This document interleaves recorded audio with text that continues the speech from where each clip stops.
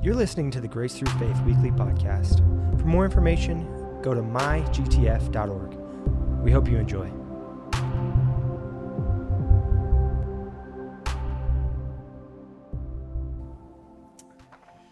Weren't those baptisms awesome?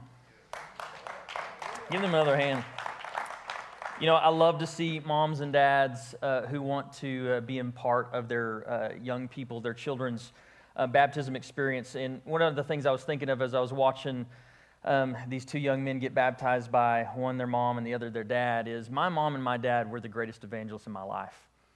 And I know every single person doesn't have the same experience, but I'm just telling you, I'm really saying this for moms and dads and for grandmas and grandpas. The influence that you have in your house is way more powerful than the influence I have in your house.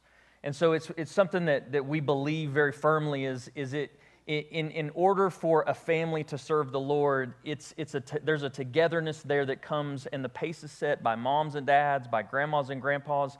And there's a powerful thing that begins and a legacy that begins to form over time in a home and in a family as we begin to embrace that. And so I just really excited about what we're able to see this morning. And so if you have your Bibles, open those up to Acts chapter 9. Acts chapter 9.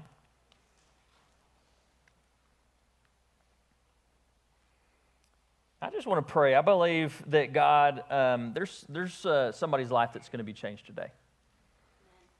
And my prayer is that it would be many people's lives that are changed today.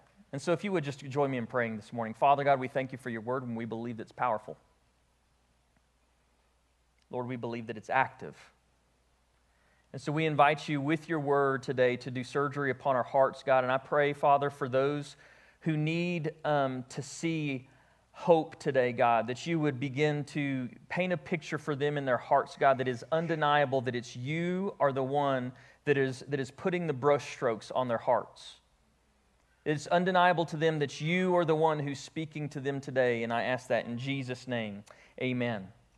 Well, we're going to continue in the sermon series that I've been in, titled Impressive to God, and we're talking about living a life that's impressive to God. And really, as you kind of think about that, there's this thing in the history of God, and even in just from generation to generation of people, and even groups of people who have had exemplary faith. The whole chapter 11 of Hebrews, we talked about that a little bit last week. All throughout the Bible, you see men and women who God highlights, and he begins to use them as an example to the people around them because their faith is impressive, and not just impressive to the world, but impressive to God himself. You look at Job, and his faith was so impressive that God said to Satan, "Have you considered my servant Job?" You look at David, and he had a devotion that was impressive, so much so that God said, "Here is a man after my own heart." And so we've talked about what it looks like to have an impressive faith. And I don't know about you, but I want to have a life and live a life. And I know my life's not perfect, your life isn't perfect, but I want to live my life in such a way that my faith inspires others to follow Jesus. We've talked about what it looks like to have faith that believes in the invisible, and we talked about the Roman centurion, and here's this man who was under authority, and he was an officer in the Roman guard, and he began to ask Jesus to do him a favor, and he told Jesus, "You don't even have to come to my house because I'm a man under authority as well, and all you have to do is say the word." And this man believed, he saw something in Jesus, that whenever Jesus laid his hands on the sick, that something invisible happened. That Jesus was the king of an invisible kingdom. You may not be able to perceive it with your eyes, but you can feel it with your spirit and your soul to begin to believe that there's something more than what we're experiencing in this life. Amen? Whenever you begin to believe in something more than just the material realm, it's impressive to God. It takes faith to believe in what you can't see.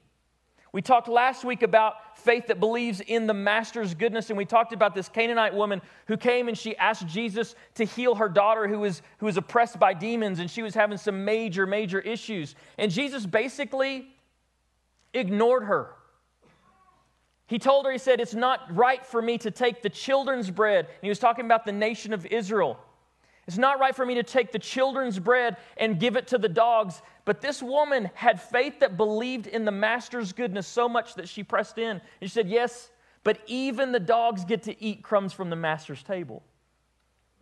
Whenever she said that, Jesus was impressed.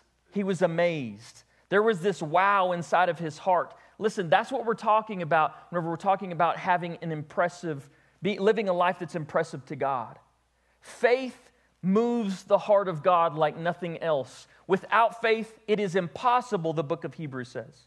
It is impossible to please God without faith. And so what I want to do today is I want to talk about faith that believes in second chances.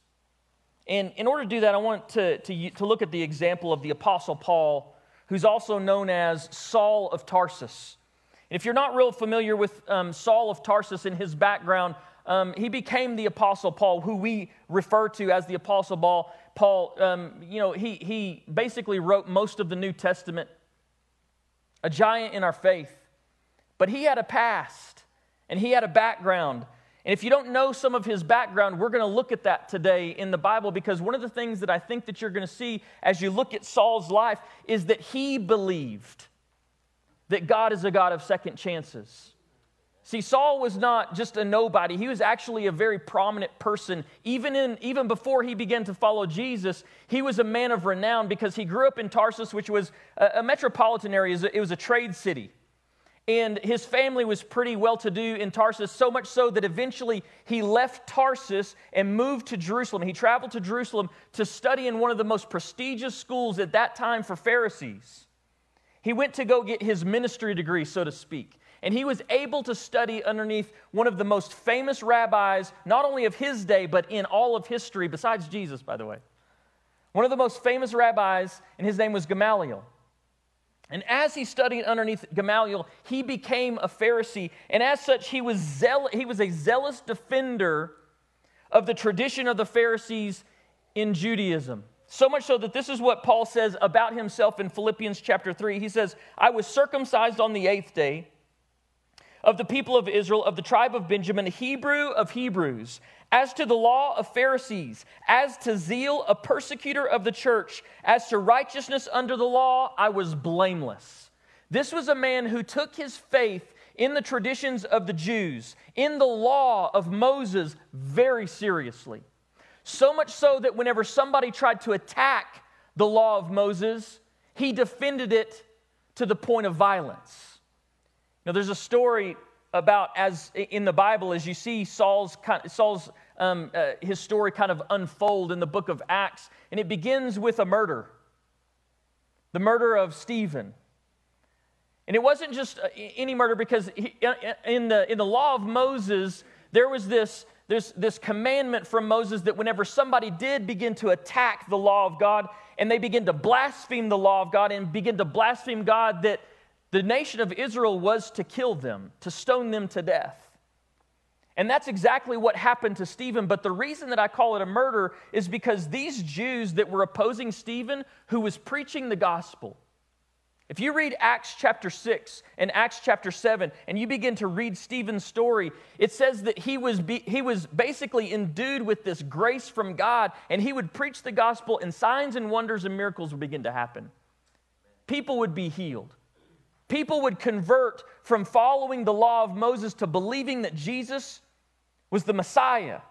And it began to cause this stir among the Pharisees, so much so that they began to oppose his evangelism. They began to oppose his ministry, so much so that one day they confronted him, and they didn't like the response because Stephen was bold.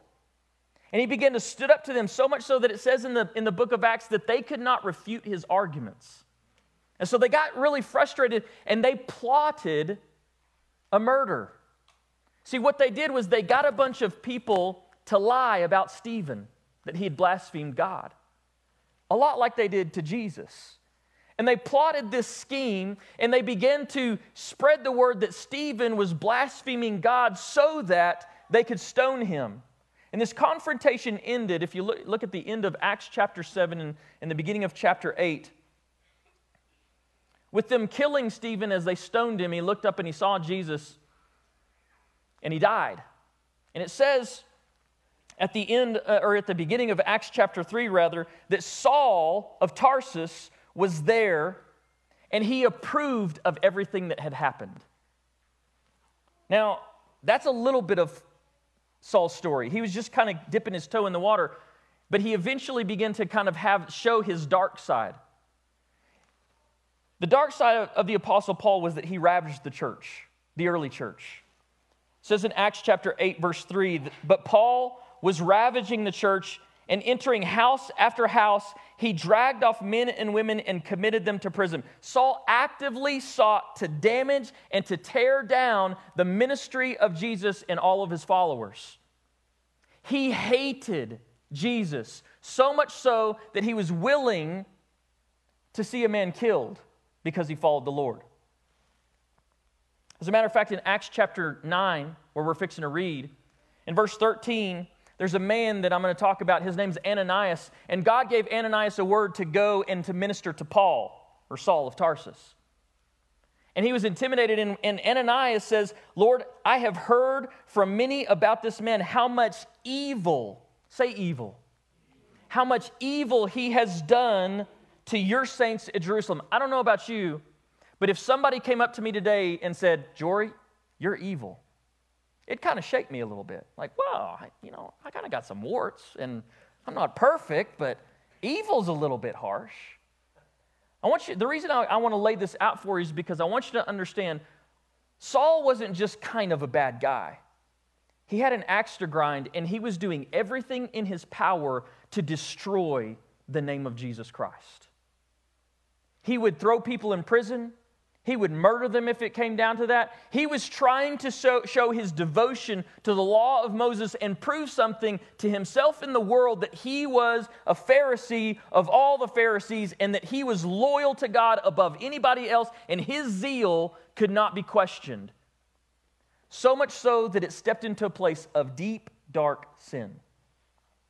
Now, I told you all about Saul's dark side so that I could tell you and that we could actually read his redemption. And the story of how Saul came to become a follower of Jesus Christ and fully devoted to the cause of Christ. Look at Acts chapter 9. It says in verse 1, but Saul, still breathing threats and murder against the disciples of the Lord, went to the high priest and asked him for letters to the synagogues of Damascus, so that if he found any belonging to the way, that was the typical name for a Christian in those days. They didn't call it the church or Christianity. It was the way, capital W. So that if he found anyone belonging to the way, men or women, he might bring them bound to Jerusalem. And so he's going and asking for a badge from the high priest, authority to arrest people and bring them to prison in Jerusalem. Verse 3. Now, as he went on his way, he approached Damascus, and suddenly a light from heaven shone around him. And falling to the ground, he heard a voice saying to him, Saul, Saul, why are you persecuting me? And he said, who are you, Lord? And he said, I am Jesus, whom you are persecuting. But rise and enter the city, and you will be told what you are to do. The men who were traveling with him stood speechless, hearing the voice, but seeing no one. Saul rose from the ground, and although his eyes were opened, he saw nothing. So they said to him, by the hand, so they led him, by the hand, and brought him into Damascus. And for 3 days he was without sight, and neither ate nor drank.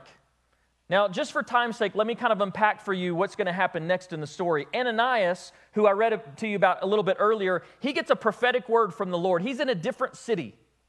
And this is a man who was a prophet, and God spoke to Ananias, and he said, I want you to rise up, and I want you to travel to Damascus, and I want you to go to a house that's on Straight Street. And there's a man named Saul of Tarsus there. And what I want you to do is I want you to go in, and I want you to tell him this prophetic word that I gave you, and I want you to lay your hands on him, and as soon as you do that, he's going to be able to see again. And so Ananias, that's whenever he kind of goes, yeah, but God, I've heard about this guy. He doesn't like us Christians very much. So much so that he's willing to throw people in prison and even bring murderous threats against everybody. And at the end of the story, basically, Ananias obeys. He goes to Damascus. He sees Saul, and he says, Saul, the Holy Spirit has told me to come here, and he lays his hands on him, and it says in the next couple of verses that something like scales fell off of Saul's eyes, and he was able to see again. Now, here's the question that I have as I'm reading this. What was so impressive about Saul's faith to Jesus? Because I think that there was something that was impressive about Saul's faith. Something that was exemplary that I draw strength from, that I think that you'll draw strength from. And here's what I believe was impressive about Saul's faith. Saul himself, he believed so firmly that God gives second chances that he believed in Jesus, and he immediately began to serve Jesus. That's actually what it says. Look at verse 19.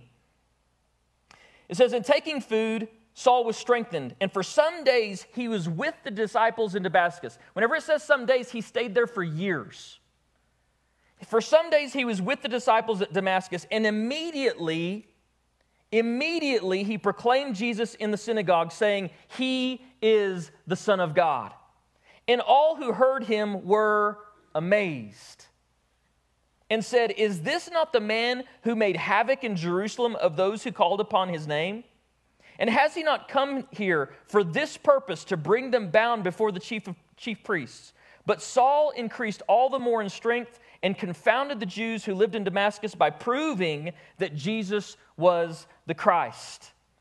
All who heard Paul speak in the synagogues were amazed. They were flabbergasted, because this was a guy who not only was contradicting his message just so many days before, but he was vehemently, the same zeal that he was opposing Christianity, he was now serving Christianity. The same zeal that he was trying to destroy the name of Jesus, he was now proclaiming that he is the Son of God. Everything that he opposed, he now did this 180-degree shift, and it just kind of set the world on their ears, and they were like, "Isn't this the guy who so famously studied under Gamaliel and knows so much about the law of Moses, and now he says he's a follower of Jesus?" Now, I think that it's impressive whenever somebody repents and does a 180, but here's the thing that I think is so impressive.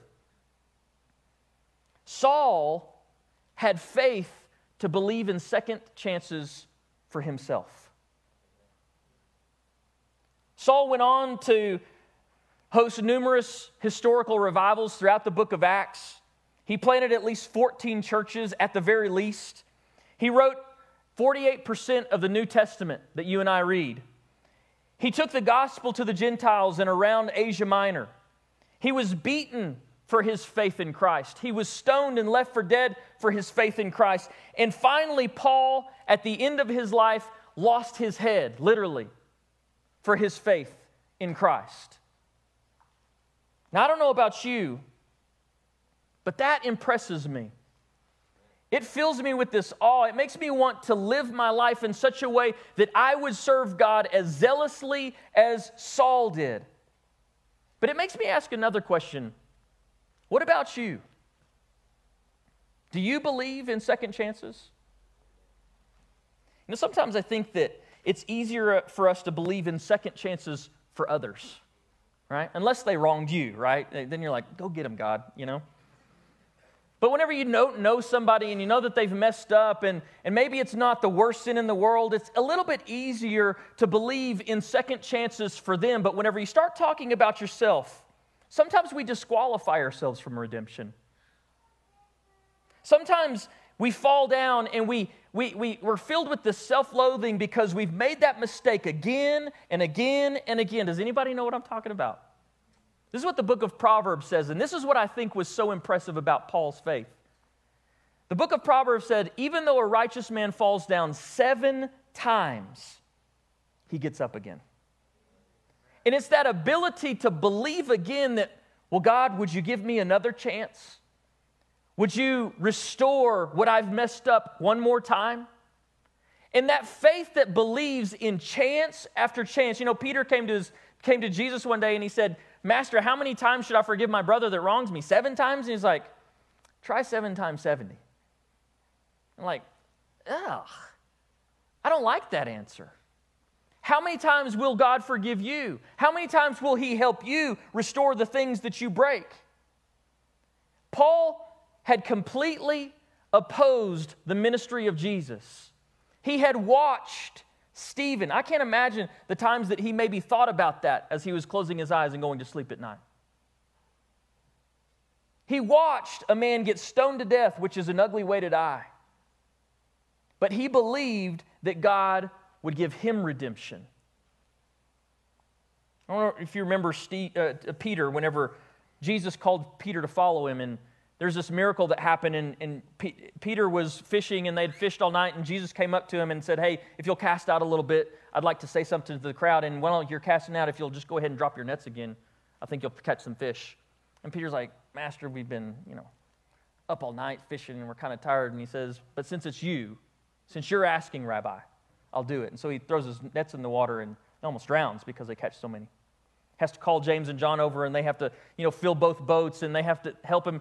And it says that Peter stood up, and as Jesus is standing in his boat, this is Luke chapter 4, if you want to go read this later on. As Jesus is standing in Peter's boat, Peter says this to Jesus. He says, away from me, for I am a sinful man. See, it's really easy to say that we believe in second chances until you mess up royally. And Peter, I don't know what Peter was carrying around in his conscience, but it weighed on him so much that he said, I can't follow you. And Jesus looked at him and he said, from this day forward, you will become a fisher of men. See, there was a destiny in Peter's life that God had for him. But listen, if Peter would have refused to believe in that second chance, he would not laid hold of that destiny. What is the kingdom missing out on because there's many of us who are having a hard time believing in a second chance for ourselves? That's what's impressive about Saul's faith to me. Listen, we all fall short. Romans 3:23 says that we all fall short. All of us have fallen short of the glory of God. All of us sin. All of us mess things up from time to time. Isaiah 53:6 says, all we like sheep have gone astray. We have turned everyone to his own way. We get lost. We get selfish. We do stupid things from time to time.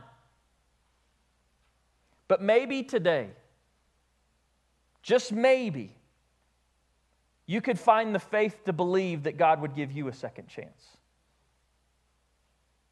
Now, I don't think that God wants to give you a second chance so that you can go do you all over again.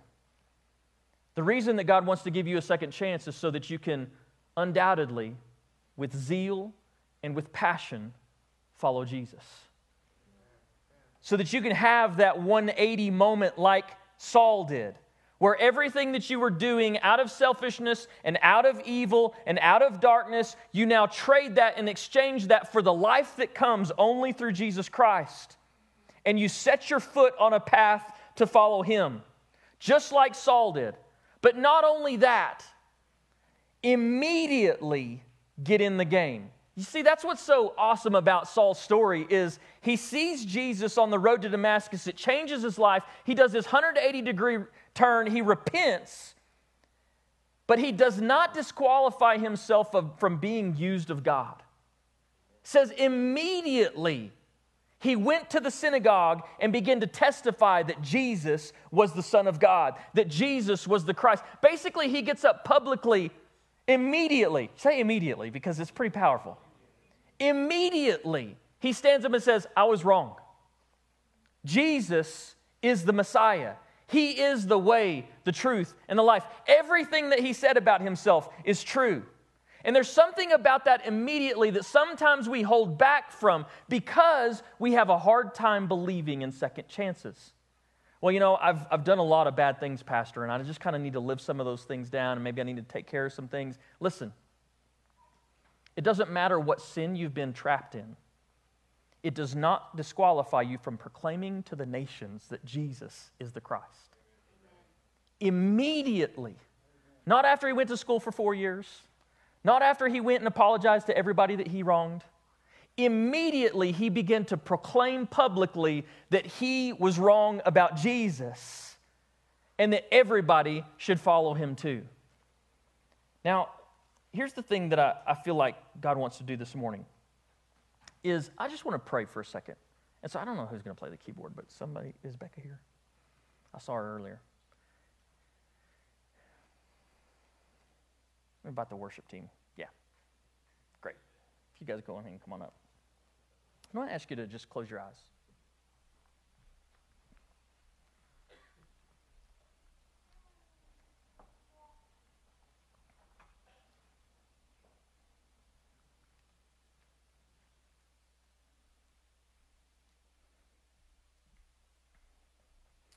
It's almost kind of like I was praying this morning, and I got this word from the Lord, kind of like Ananias, and so that's kind of what I want to just pray over you today, because I think that God wants you to know something. And there's people that are listening to me right now in the room and even online, that today is the day where you start to believe that God will give you a second chance. And here's the word that I believe that God gave me this morning, is that God is standing in the middle of your path, just like He was for Saul. Today, God is standing in the middle of your street. The road that you've been on, I don't know what that looks like, but God is standing in the middle of the road. And as that confrontation takes place, I think that there's something that happens in our heart that we're filled with dread. It's called the fear of the Lord, but there's this dread that kind of comes on us like, oh no, He knows what I've been doing. The reason that God stands in your road today is because He wants to give you a second chance. He wants to give you an opportunity to embrace a life with Him, not against Him.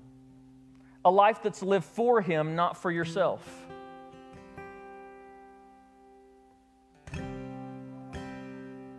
Not only is God standing in the middle of your road today, but He's also standing in your boat, just like He was for Peter.